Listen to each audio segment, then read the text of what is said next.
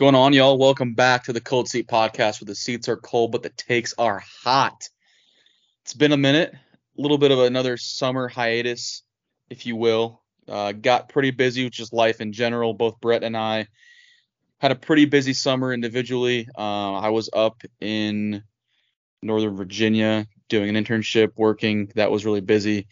5 days a week working, and plus the weekend was a little busier than I thought it would be, just with some personal life stuff. And trying to be an adult in a new city is different. And now Brett was working as well. I'll let him talk about that a little bit, but he was also busy. And the pod just was something that wasn't necessarily going to happen over the summer. Just priorities are kind of in place for both of us, trying to secure jobs when we are done with college here in the next year, potentially.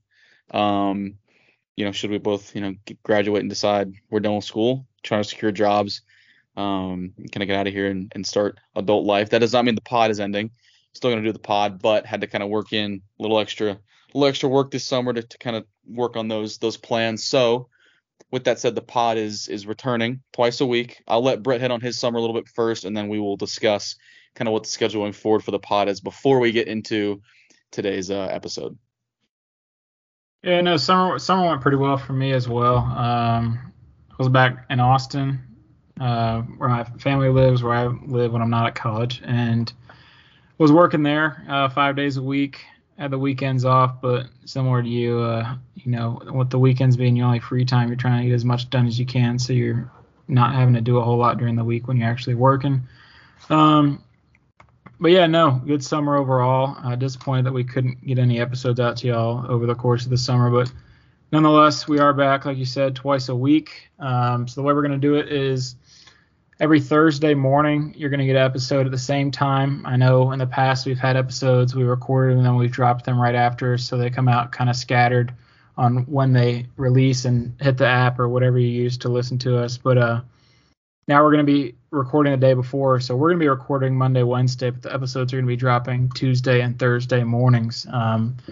So we're recording this Wednesday afternoon, going to push it out to y'all Thursday morning, and Thursday mornings we're going to have a football-centered episode where we're going to talk about, NFL, college, what have you, and we're going to kind of give our outlook and not have as many like stats and like finite news pieces and tools, but we're going to have more so talk about our opinions on games, maybe big games to look for. We're going to talk about, especially college, talk about betting lines, big games that are starting this weekend actually.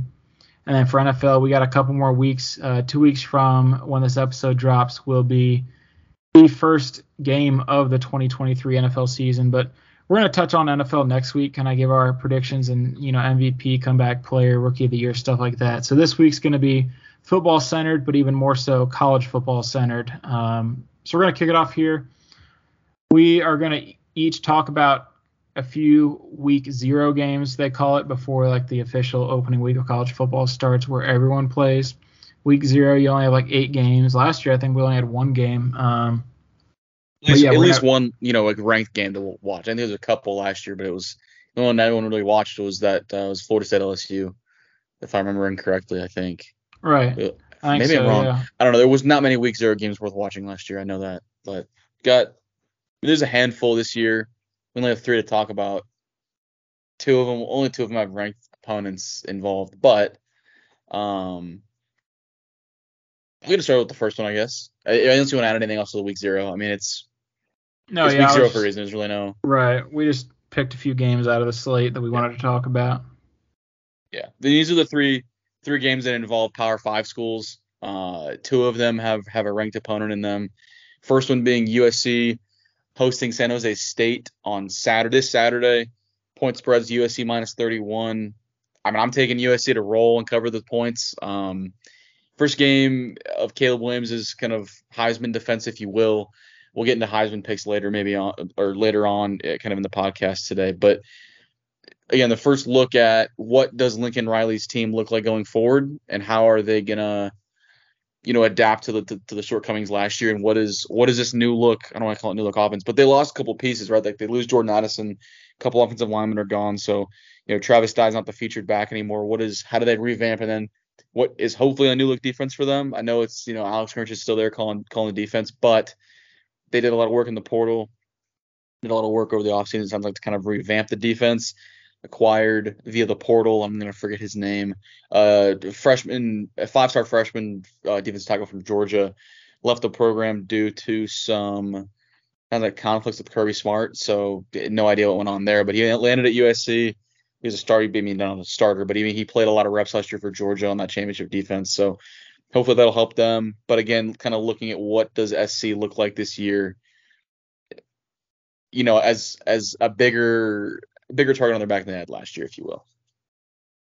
Right, yeah, I think obviously a big spread. USC favored by 31. We're both going with USC and for them to cover. But our records overall, or our cumulative records as we go through the season, are just going to be based off winner or loser. We're not going to factor in spread like we did last year when we did this. But yeah, USC, back to the game. USC San Jose State, just kind of your classic early season game between a really good team and a really bad team. Maybe San Jose State isn't that bad, but they're not great. We'll call them not so good. We'll call them not great. Right. I won't say bad. They're just not great. That game will be interesting. That'll be a 7 p.m. kick Central Time, of course, that we're always talking about this Saturday. And then earlier on Saturday in Dublin, Ireland, will be the first game of the college football season at 1:30 p.m. It'll be Navy playing number 13 Notre Dame. I guess Notre Dame's considered the home team, Irish in Ireland. I guess that's the only reason they're playing there. But Notre Dame's favored by 20.5. That line probably won't move too much. ESPN Analytics is giving Notre Dame a 95.3% chance to win. I feel like that's a little low, but it should be a good game. Navy, the way all the military schools always run the ball is kind of interesting, and sometimes it poses challenges for some teams. But nonetheless, Notre Dame is far more talented, and they should come out of this one with an easy win. Should be pretty much locked up in the first half, if not the first quarter. 20.5 point line, a little less than the USC game, but I'm going with Notre Dame and for them to cover by, will that be at least 3 touchdowns and 3 extra points? So looking for them to win probably by 30 or so, maybe a little more. But like I said, Navy just plays some random good games every now and then, and you just never know when they're going to, especially with it being the first game of the season. But really looking forward to Notre Dame as well. Obviously with Brian Kelly leaving, Marcus Freeman looked really good when he coached last year. Obviously, a lot of roster turnover. Sam Hartman's going to be their quarterback. That was kind of a big addition there. And then shout out to a local Austin, Texas guy, Jaden Greathouse, the starting slot receiver for Notre Dame. I named the starter? Yeah, I got to shout out my barber. He's a huge Notre Dame fan, so he has inside knowledge on the Notre Dame football program. Dang. And yeah, Jaden's going to be the starting slot receiver for the Fighting Irish. That's awesome. I had no idea. I remember when he signed, kind of on 247 Sports, there was some rumors about him. He's a bigger body dude, right? He's not like a burner. He's a big body, physical receiver. And there was talk of him maybe moving to like a big slot or like a tight end, like a wide tight end type of deal, kind of like Dalton Kincaid was maybe. I mean, obviously Dalton Kincaid was a first round pick, but like that type of player, kind of big slot off the line, in line sometimes. But that's cool. He's gonna be that's pretty sweet. I'm excited to see what this Notre Dame offense looks like. You mentioned Sam Hartman coming over from Wake, where they threw the piss out of the ball when he was there. And frankly, I thought kind of going into last year that he was a name to kind of keep in the back pocket of, hey, 4th round quarterback maybe. Didn't end up coming out, goes back to school, which I think was a great decision for him, by the way. Go back. I think for all of these quarterbacks, if you're not going to be a first 1 or 2 round pick, stay. Get your NIL money. No one gets more NIL money than quarterbacks on average, right? Get your NIL money. Go try and win, and go to a program like Notre Dame with a brand new offensive coordinator.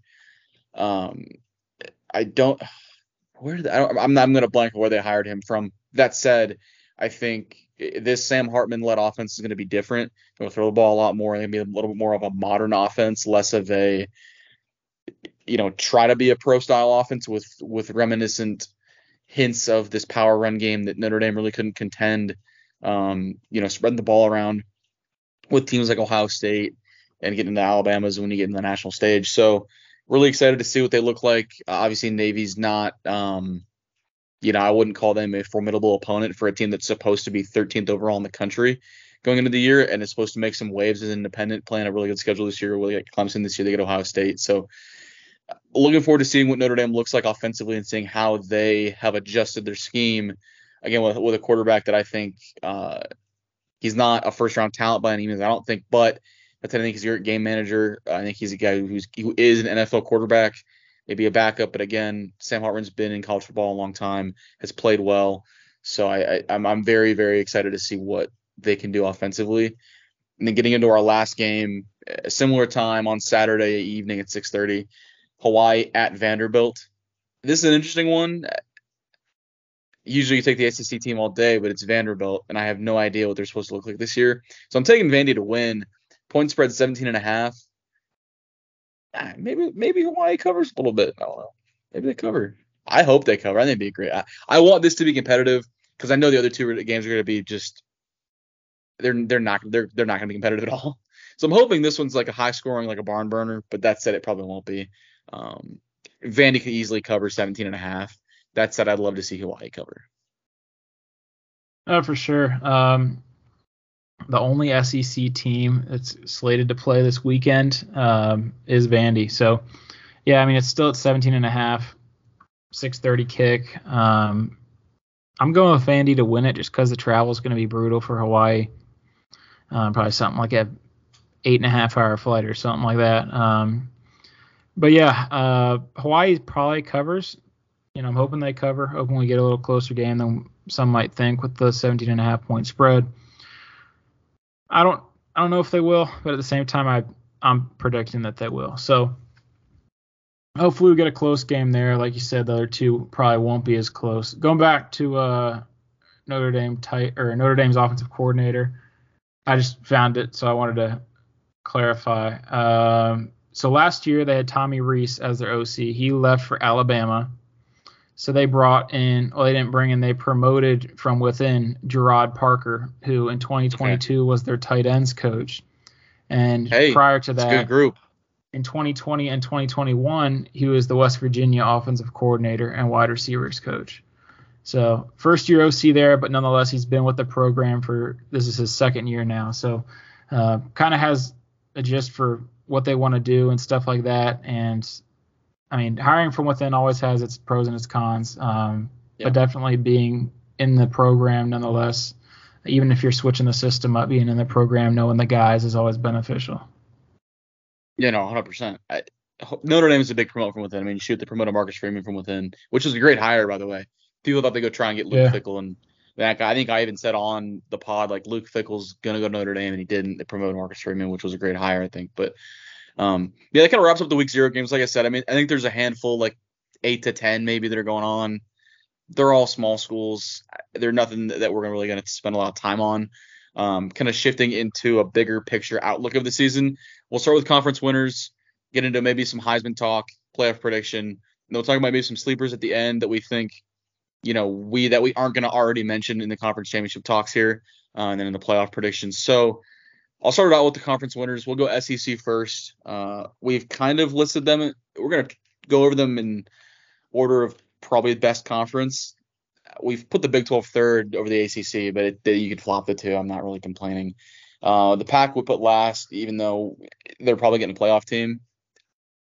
The Pac's dead. So SEC's first, though. I'll start out with going to take Georgia over Alabama. I kind of floundered between picking Bama and LSU to lose to Georgia. Georgia's coming out the East. The East is – I don't know how good the East is going to be. Same story every year. Last year was a little different with Tennessee being as good as they were. And, I mean, Tennessee's preseason 12. Going into the year, that said, I'm low on Tennessee. There's a reason Joe Milton's a fifth-year quarterback, and he hasn't – fourth or fifth-year guy that hadn't really gotten meaningful starting reps consistently. I hate to say that. He's uber talented. He's got a cannon of an arm, probably the strongest arm in the NFL if he wins the league right now. But I question what he's going to do, what the defense is going to do. They lost a lot last year, so I'm not as high on Tennessee as most are. I think Georgia's going to win the East again fairly easily. Their schedule's not that hard. out of the West, it really came down to the fact that the Bama game is in Tuscaloosa, and I'm not ready to write off Nick Saban yet. I'm not ready to write him off or write his teams off as not competitive. Granted, I am concerned about the quarterback situation. Tyler Buckner comes over from Notre Dame, comes with Tommy Rees. I don't know how. I mean, Buckner got hurt early in the year and really didn't play a lot after the Ohio State game, or so it was the second game of the year. He got hurt. So I was just not confident like what we saw from Jalen Miller on a start and a half last year when Bryce got hurt. So that said, I'm not ready to close the book on them yet because of how talented they are on the offensive line on the defense. You're talking about preseason All-Americans and Kool-Aid McKinstry. J.C. Latham is a potential All-American type guy. Dallas Turner off the edge. The defense is still very talented, so I'm not going to write them off yet as a non-contender in the SEC. That said, I think Georgia's reign is going to continue. They're going to come in healthier. They're going to come in less.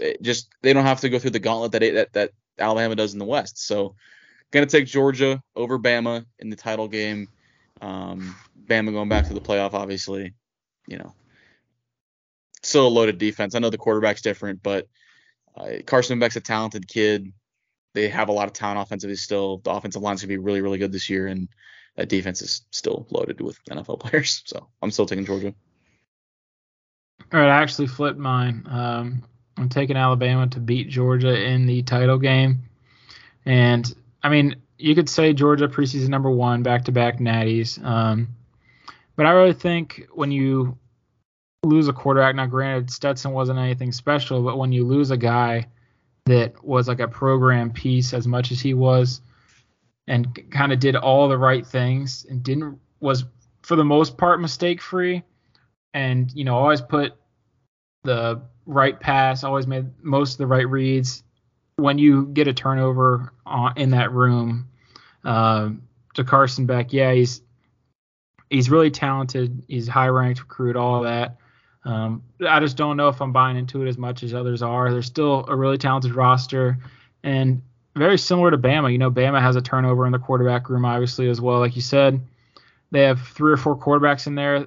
2 of them transferred in, and I think any 4 of those guys, I think all 4 of them have a shot to play this year. I don't know if they're going to find their guys quickly as a lot of people think they will.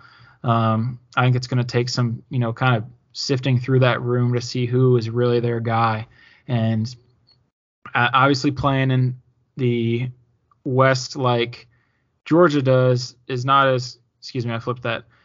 Playing in the East like Georgia does is not as competitive as playing in the West like Alabama does with LSU and all those other teams. A&M's ranked, but they're in the West, and we'll see how they do. But still, nonetheless, better competition than what you see in the East with Georgia. And I think Bama's, out for revenge this year. It's going to be tough for them to not play well. I think, Nick Saban's still Nick Saban, and how many times have they been a, playoff seed, a conference champion, stuff like that. So I think they'll definitely play a role. And a lot of the guys in that room are, vets. They don't have many recruits. Obviously they have recruits coming in, but they're one of the older rosters. And even in the quarterback room, like I said, the transfers coming in, older guys. They have a more experienced roster that's going to, be out to really make an impact this year and show everyone why they're still Alabama and stuff like that. I just think Georgia's getting the hype because they won back-to-back natties, but it's just not going to be as smooth a transition as some people think after losing a plethora of defensive guys. You lose A.D. Mitchell, who, didn't play a whole lot, but still it's a loss in the room and on the offense. And then a couple other guys, obviously Broderick Jones. Seems like they lose a couple of linemen every year, and then the quarterback's the big one. So it's going to be tough for them, and I just think Bama's going to handle it better than Georgia will, and that's why I'm taking them. They're going to be more battle-tested throughout the season. I think it'll be good overall and improve their chances to win the conference championship game. Moving on to the Big Ten, though, that's the next conference on deck. I'm going with Michigan over Wisconsin. This one took me a few minutes. When I was thinking about the West, it was Wisconsin or Iowa, and I just went with Wisconsin. I just think they have a deeper roster. Yeah, Iowa's defense is good, but at the end of the day, you get Cade McNamara, and I don't know if he does a ton for your offense. Obviously better than what they had, but still, I mean, their offense was bad, and it's still not going to be great, I don't think. It's going to be tough for them to compete for that title game spot against Wisconsin, who has a much more talented, experienced roster, especially on the offensive side. And then in the East, I'm going Michigan over Ohio State and Penn State. It's going to be tough. Whoever comes out of the East is bound to win the conference championship game, but it'll be interesting to see which of Michigan, Ohio State, Penn State come out of the East. And they all three have a real shot, but I'm just going with Michigan. Once again, another experienced team. They bring back McCarthy, Corum. They didn't really lose a whole lot of guys. I mean, they lost Mozzie Smith, they lost Schoonmaker, and who else really? Like, not that many dudes. DJ Turner. That's not that bad. I mean, they got a lot of guys back, and they already have. I mean, Jim Harbaugh is still there, suspended for non-conference, but that doesn't really count. So no, their non-conference is a cakewalk too. They're not missing right. Games. So they should be coming out of that one loss probably in conference, either to Penn State or Ohio State, probably Penn State. And I think they're going to make the title game and beat Wisconsin. Yeah, I'm going the same here with Michigan and Wisconsin. I mean, Michigan, again, returns a lot.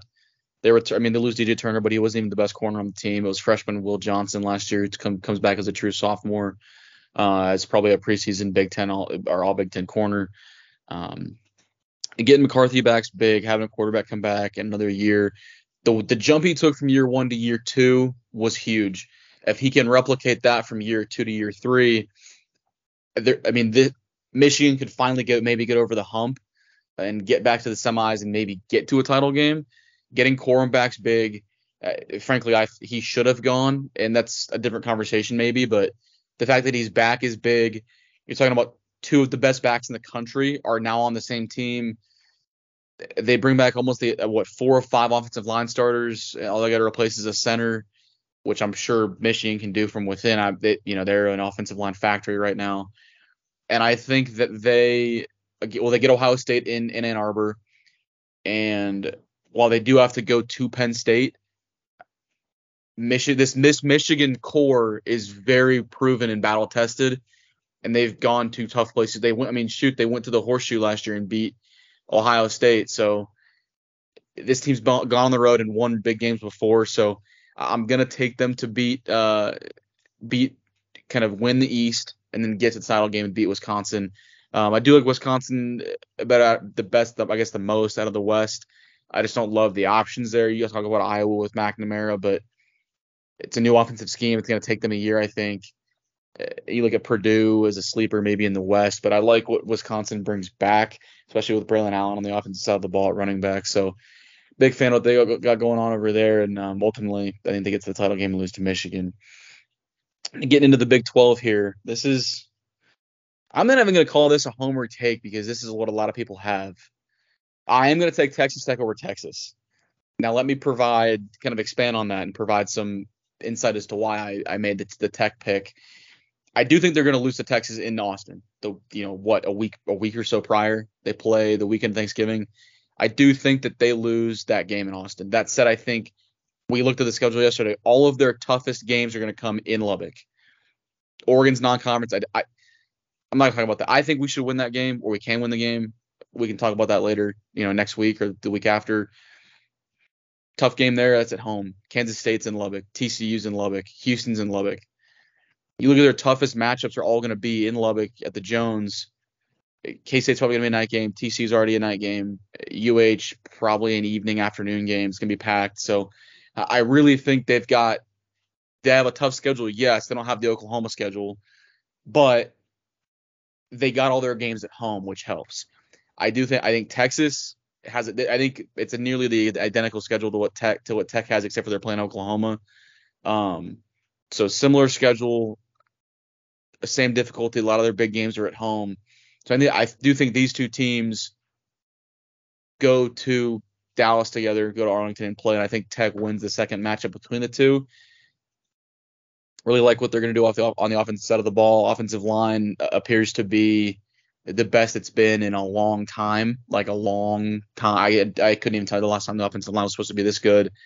bringing back a lot of talent on the offensive side of the ball. Obviously, Shuck, Baron Morton, the backup quarterback spot, which you never know with those two who's going to be starting, 4 weeks from now with injuries. Running back room looks great. I mean, Duran Bradley's going to be an all Big 12 guy.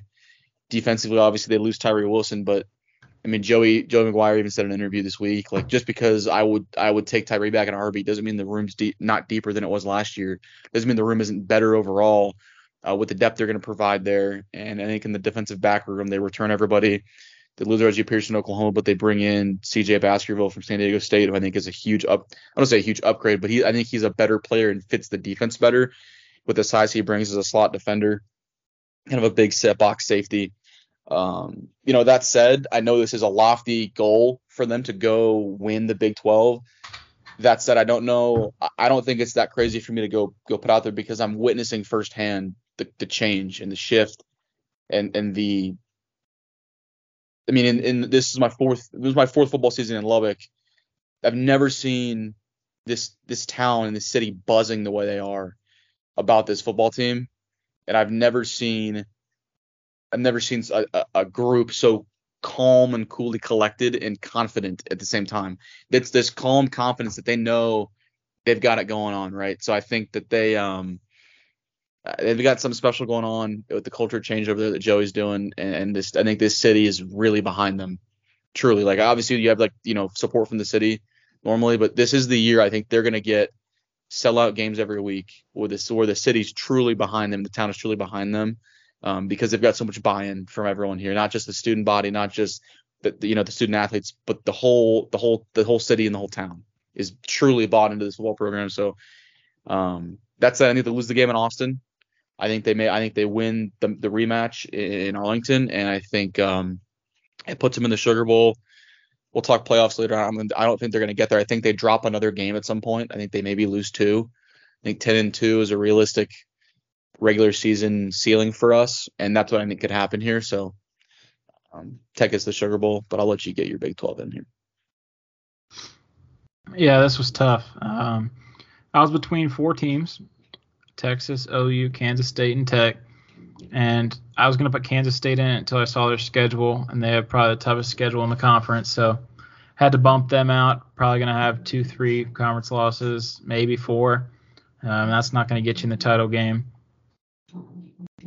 So, looking at the remaining 3, I had Tech, Texas, Oklahoma, and I just did not know who to pick.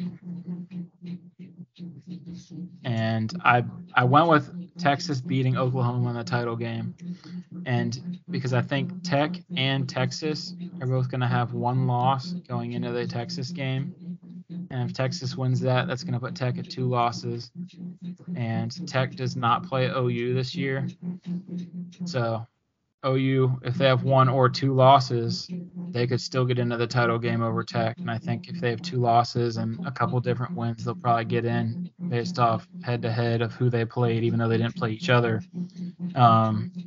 So, yeah, I'm going Texas over Oklahoma. I don't think Oklahoma's that good, but they have an easy schedule, so I think that's going to get them into the title game. Look at that. I mean, they've got a cakewalk of a Big 12 schedule. They play a lot of the new guys, and they get their toughest games on the road. Other than Texas they have Bedlam on the road this year. So, but yeah, they have an easier schedule than you expected. That's it's just kind of the way the Big 12 shook out this year. Schedules were kind of random with no conference alignment yet. That said, I do think it'll sort itself out. I'm 0% bought on Oklahoma. I think they're potentially like a 7-win team. So, but that said, they do have an easy schedule and they're a proven program with a lot of athletes. So, that said, it's not the craziest thing to think that they could get to the Big 12 title game. I guess moving over to the ACC, I think my thought process here was I thought about UNC. The problem is they lose some weapons offensively. I know Drake May is really talented, but I have no idea what that defense is going to look like. So I went with Florida State over Clemson. I think that's what most people are picking. I'm high on Florida State this year. I think they brought back nearly everybody.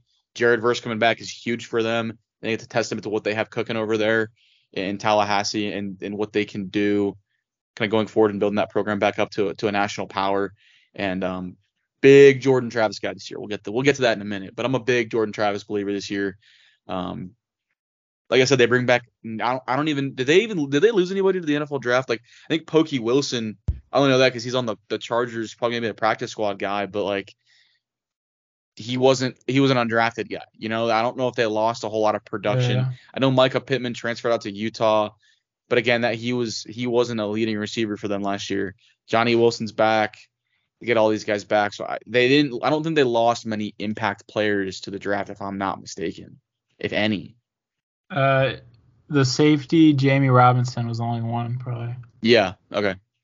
That's right. So yeah, he's the only impact guy that they lost. So I'm taking them to win the ACC and get to the playoff this year. Yeah, I'm going with the same thing. Florida State over Clemson. It was tough not to pick Clemson, but Clemson has a tougher schedule. Florida State doesn't have to play UNC. Clemson has to play Notre Dame, UNC, and Florida State. Tough for them, especially with a young quarterback, young OC, or first-year OC. It's going to be tough overall, and it's going to be interesting to see how they go about, transitioning and building up that offense back to what it was with Trevor Lawrence, Deshaun Watson, kind of hopefully somewhere near that level. Because it wasn't the past couple years, and that's what they need to get back to the playoff. So going Florida State, like you said, I'll keep it quick. Florida State's returning pretty much everyone, and they're looking good. I mean, really well-rounded roster. You have the receiver, you have the edge rusher, you have the quarterback, you have a solid O-line, and we'll see how that goes from there. But moving on to the final Power 5 conference in the Pac-12 that currently has 4 teams after this year. Going with USC over Oregon. I think USC has the deepest roster and probably a better offense just because better coaching around that offense, whereas Oregon's more of a defensive-oriented coaching staff and team. And they still have a talented offense, and looking forward to seeing it in person week 2. But I think USC over Oregon in the title game just because I'm not sure how their schedules compare, but USC is just going to be a little more experienced. Obviously, a lot more guys that have been with that staff. I thought about putting Washington in because they should have a really good year. I'm just not as sold on Michael Penix as some people are. But nonetheless, they're another team with a really talented roster. I just think Oregon edges Washington out to get to that title game. I picked USC to win as well. Took them over Washington. Washington has an easier non-conference schedule. That said, this was before their running back blew his knee out. I think I'm still taking them. No, they have. So I think the way that the Pac-12 does it, I could be totally wrong, but it's conference record, and if you're tied, you then go to overall record. It could be that way. I don't know. Part of my thought process is Oregon has a tough non-conference game coming to Lubbock and against a hot Texas Tech team. So I went with the USC over UW. I also think Washington has a really talented skill group this year in the receiver room. I think they always have a sneaky good defense that no one really talks about them having a good defense every single year like they do Oregon, but it seems like Washington always has a pretty good defense. And I think that Michael Penix, listen, if he stays healthy, he's super talented. I like him a lot personally. Again, this is from a college level. I don't think he's an NFL guy. Health is a big problem, but if he can stay healthy, I'd love to see him stay healthy, get himself drafted, and get to this Pac-12 title game. That said, I think USC too much firepower. He's still got the best player in the country at quarterback. Even if he doesn't win the Heisman, again, he's still the best player in the country in my eyes. Him or Marvin Harrison Jr. So he's still got Caleb at quarterback. They still have a loaded receiver room and hopefully an improved defense. So I'll take USC over Washington to get to win the Pac-12, get over the hump to win the Pac-12 and get to a playoff. So kind of moves us into Heisman talk, like I just talked about with Caleb defending the Heisman. I don't think he wins it. That said, I have 3. I listed 3 names of the top 3 guys I think will end up being in New York. I have Caleb Williams, Jordan Travis, and then Marvin Harrison Jr. It's rare to throw a receiver out there, but you look at what Devontae Smith did at Alabama a couple years, 3 years ago now, and the just monster season he put up.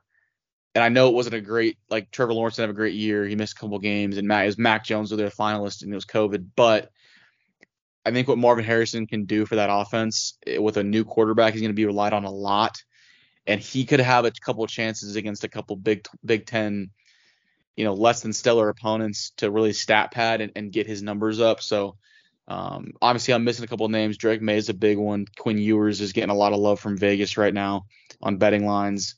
Understandably, they have a loaded receiver room, high-powered offense. Jaden Daniels is I believe second in odds for a lot of places behind Caleb. So a lot of names there that I'm missing. Bo Nix is one of them. Michael Penix Jr. So a couple of household names I didn't put on my top 3 list. I just I went with Caleb, J. Trav, and Marvin Harrison. I'm taking Jordan Travis to win it.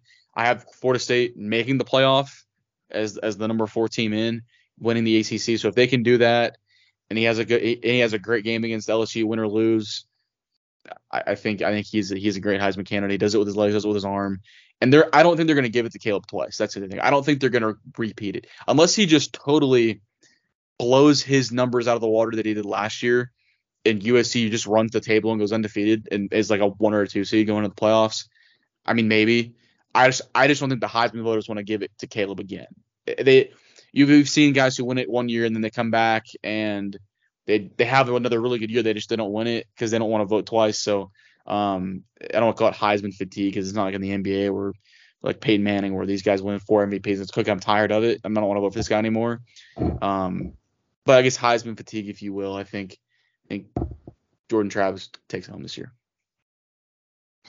Yeah, I had a list of 4, but if I probably had to pick a top 3, it's hard for me to see Marvin Harrison as a finalist with the turnover in the quarterback room. And even if he has a year that's not quite as good as last year, he's still going to be a top 5 pick, I think. I don't think the lack of QB play is going to affect his stock that much. And I think if I picked top 3, it's probably Jordan Travis, Drake May, and Caleb Williams.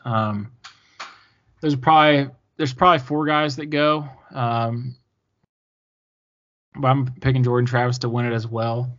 I think just it's set up really well for him to win.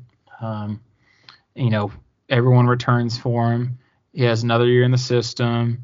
All that, has never been a finalist, has never, let alone won it. So I think everyone's set up for him. Everything is set up for him to win it. He just has to do his part and put up numbers that everyone's expecting him to.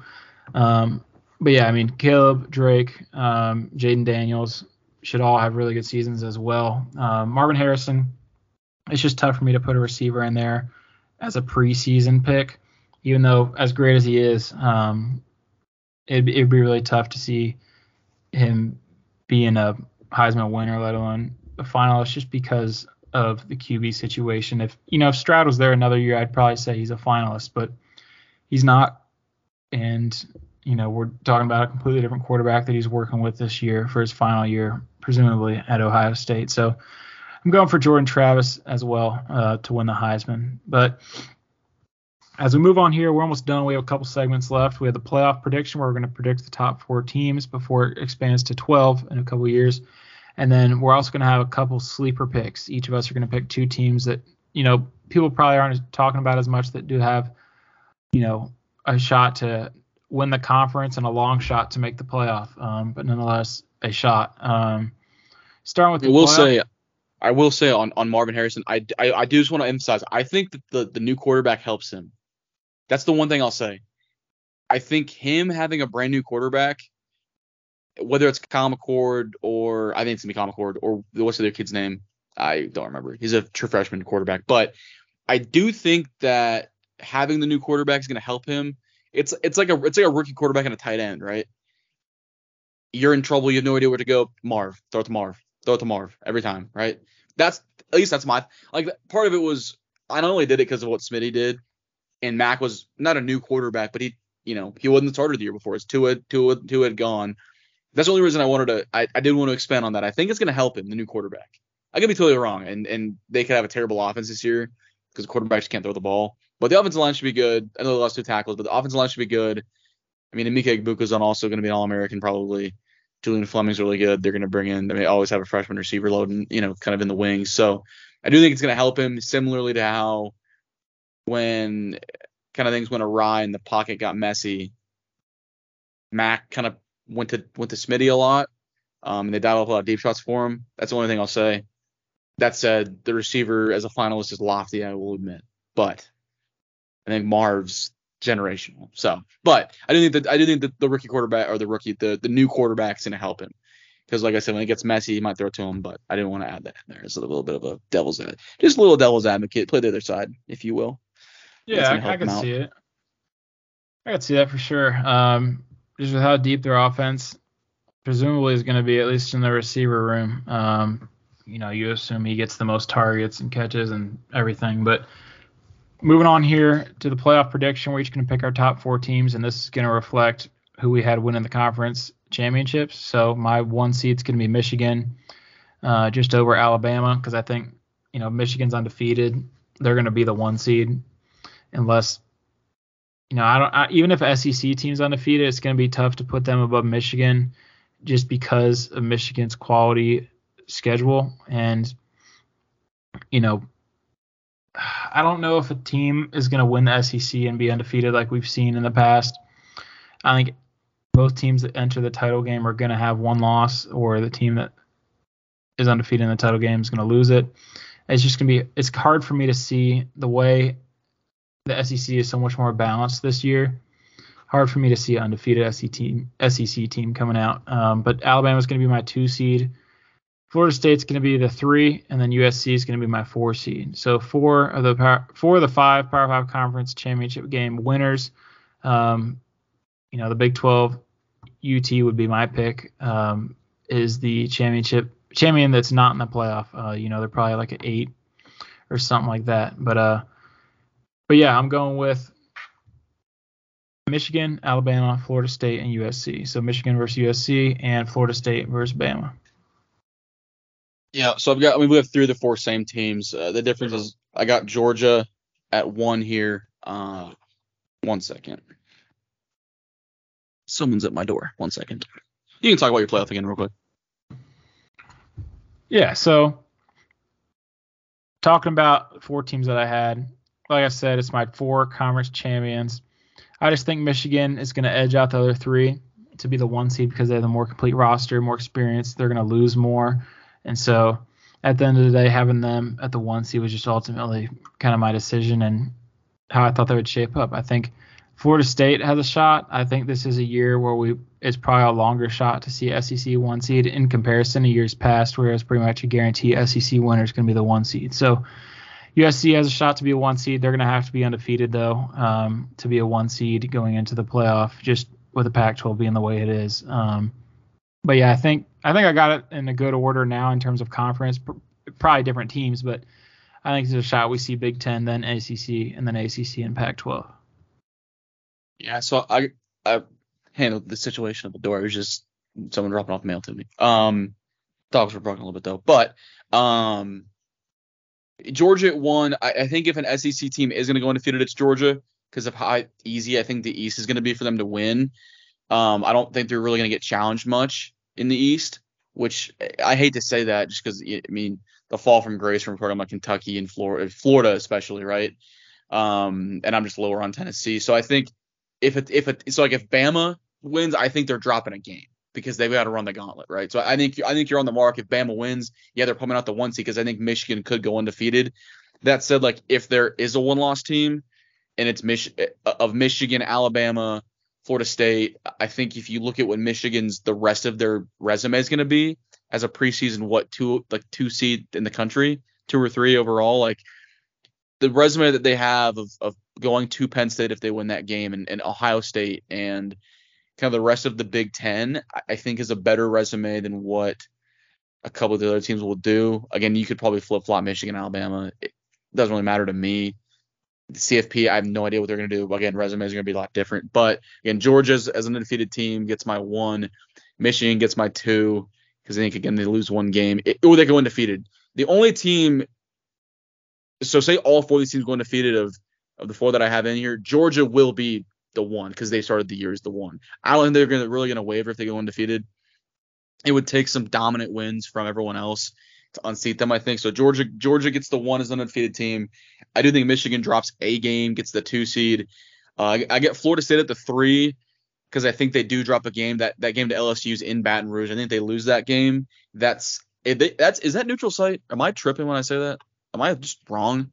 I'm gonna check before I say that. Last year, LSU Florida State last year was at the Saints Stadium, so it was basically an LSU home game. Okay, where is? So I need to figure out what is this year. This year should be Florida State or somewhere around there. Let me see. It should tell me on ESPN, although it might not. Let me see. Florida State, LSU. Oh, it's a Monday game, isn't it? That's what it is. It's in Orlando. It's in Orlando. Okay, so it's quote neutral site. Well then that kind of changes it. Even if that's the game they lose, which I think they could, that's a week 1 loss. If they lose that game, then they bounce back and go run the table the rest of the year. I think they'll finish ahead of USC because I do think USC drops a game. They have a tough late October, early November. I think their stretch was Utah. Oh, was it Utah, Washington? No, Utah, Oregon, Washington. No, it was Utah, Oregon, Notre Dame, and then they finished UCLA. It's a tough stretch. So I think they drop one of those games, ultimately get into the playoff as a 1-loss team because I think, again, we're going to get I don't think a Big 12 team, maybe if Texas wins as 1 loss, maybe they scoot in over USC.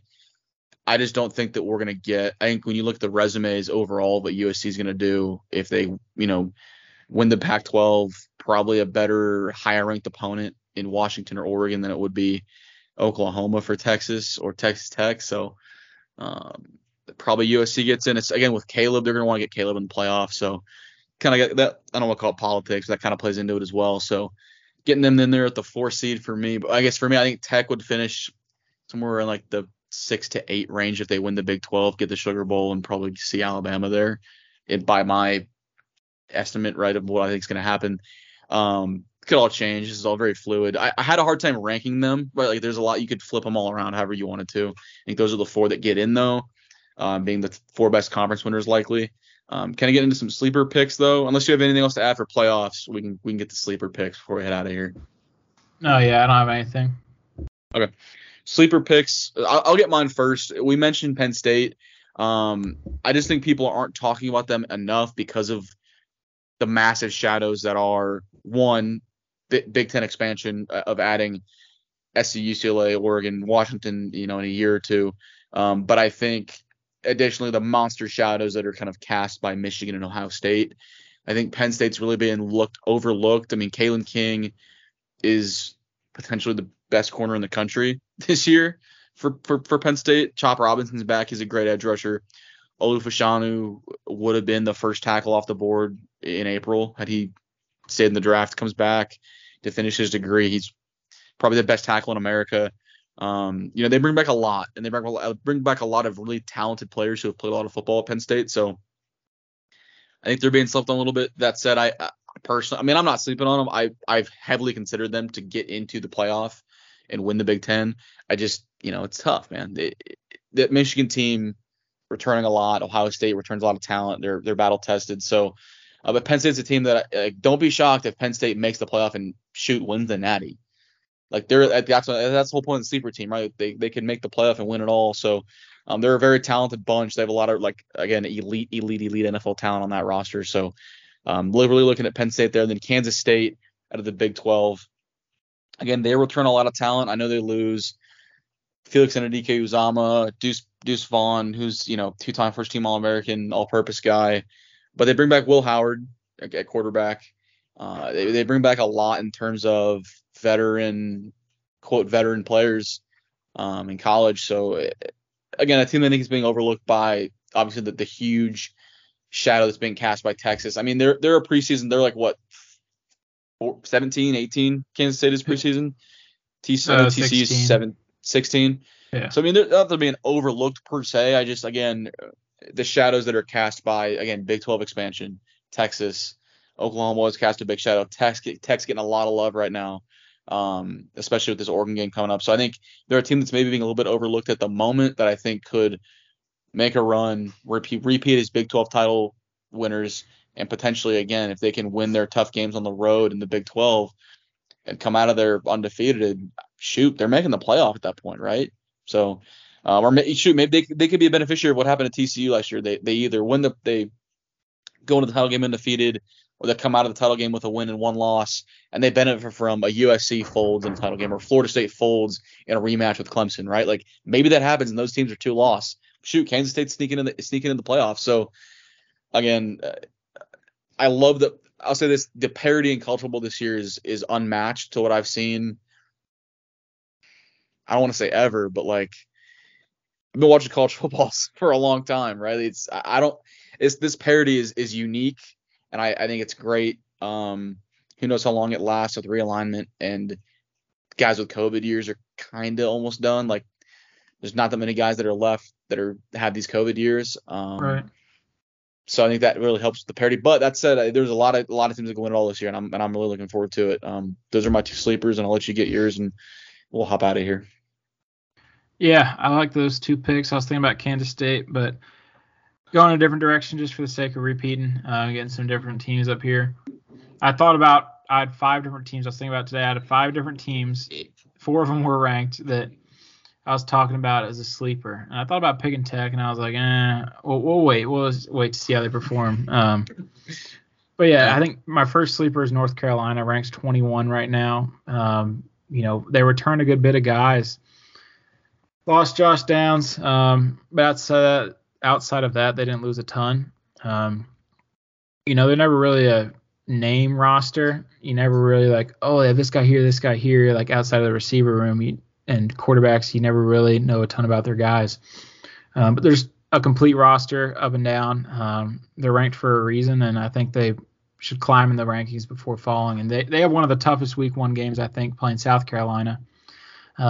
Week 1, so it's like the Duke's Mayo Classic or something between the 2 Carolina teams. But I think with Drake May at quarterback, you should be a sleeper if you're not, getting a good bit of hype. And they've gotten some because of him, but not as much as I think they deserve. And then Notre Dame's my other team. A ton of people have different opinions on them. I think with Sam Hartman coming in, they didn't lose a ton of guys either. They lost Brendan Joseph, their safety, and I think that was it in terms of big losses. I mean, Mayer. Right, Mayer. Was it Did Jarrett Patterson go pro? So their center? Yeah, he did. But they replaced centers left and right, dude. They're in a line factory. Yeah. They didn't lose much though. You're right. They're looking good overall, and I think ranked 13 right now. They do have a really tough schedule. I will say this year, being independent, a lot of times you see them playing some not so great teams, but going to Ireland the first game of the season against Navy is kind of a sleeper resume game, and I think not as much so obviously as their ranked matchups against Clemson and USC and Ohio State, which are 3 massive games. 2 of the 3 are at home, so if they win 2 of those 3 or all 3 of them, they're going to be pushing for a playoff spot. I think they're going to have to go undefeated for a playoff spot. But nonetheless, they have the talent to do it. I think with Sam Hartman coming in is better than what they've had at quarterback in a while. So I don't know who else on that roster that wasn't there last year is going to make an impact. I'm sure they got some good transfers, but I just think they're being overlooked a little bit. Being ranked 13, is pretty respectable and about probably where I'd put them, but I just think as the season goes, we'll see them get the hype that they deserve. But I mean, obviously, with these teams being sleeper picks, it could go the wrong direction as well. It's just more likely than not that their stock improves. I mean, Notre Dame especially here, like they're a team that we kind of never really know preseason for the most part. Like, hey, Notre Dame could make the playoff, or Notre Dame could potentially miss a bowl. Like, and granted, they shouldn't because they play, I don't want to say cupcakes, but they play a lot of, I mean, they're independent. They have to schedule games. So that said, I think you're right. If they can go undefeated or be one loss, they're going to have a top resume in the country because of the talent they play against Clemson, Ohio State, USC. They play a lot of really good non-conference. They play a lot of really good elite Power 5 programs this year. So usually, I mean, they always get SC. They've scheduled Clemson every year for the last, half decade, it feels like. So getting Ohio State on there again, what are they in South Bend this year? Or are they in Columbus? It's I'm South trying to think Bend. back to last year. They're in South Bend. Man, Yeah. I'm looking forward to that one. That might be like a sneaky upset for Ohio. Not was upset, but like a sneaky, really good game. Right. But yeah, so I mean, if everything goes right for Notre Dame, they could be in the playoff, right? Like, they're going to have one of the best resumes in the country to kind of back up their push for it. So that said, we've done this before where Notre Dame's ranked as like a top 15 team, and they suck for their Yeah. standards. They're a 7-8 win team, and they don't do anything. So again, I think a lot of it falls on Sam Hartman's shoulders and what the offense looks like with him. So going to be curious to see that. But yeah, that wraps up first episode back from our summer 2.5-ish month hiatus from the pod. Glad to be back. Glad to be back in Lubbock, settled in a new routine, back at home, if you will. For time being up, make a couple trips home over the semester. But excited to be back in Lubbock, getting a routine going. Not loving school starting, but who does? But I'm very excited to get football season started. College football, like I said, the parity's gonna be great. Tech's got a lot of hype, the most hype that they've had since the Mike Leach days, probably. And I'm pumped to be here for it and witness it firsthand. And obviously NFL is gonna be great, but college football is a different beast, man. College football is there's something about it that waking up on a Saturday morning, throwing game day on, and watching the day of college football is just nothing like it. And so I'm pumped, man. I'm really excited for it. So I cannot wait to get it covered this semester and this year and this season. So super, super pumped about it.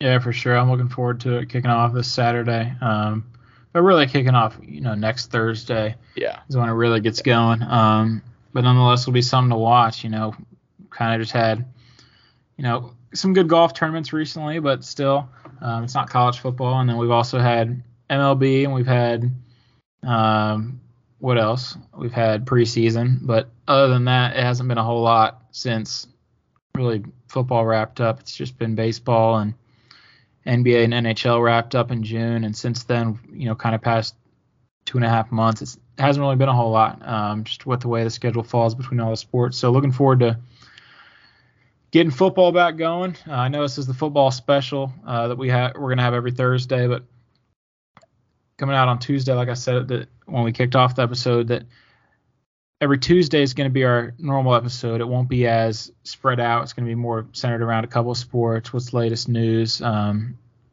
yeah, every Tuesday we'll be talking about everything important but football, as we're going to leave that for the Thursday episodes. So that will wrap up the first football special for y'all, and I hope you have a good week, and we'll see you for episode 51 on Tuesday. Yeah, see you guys then.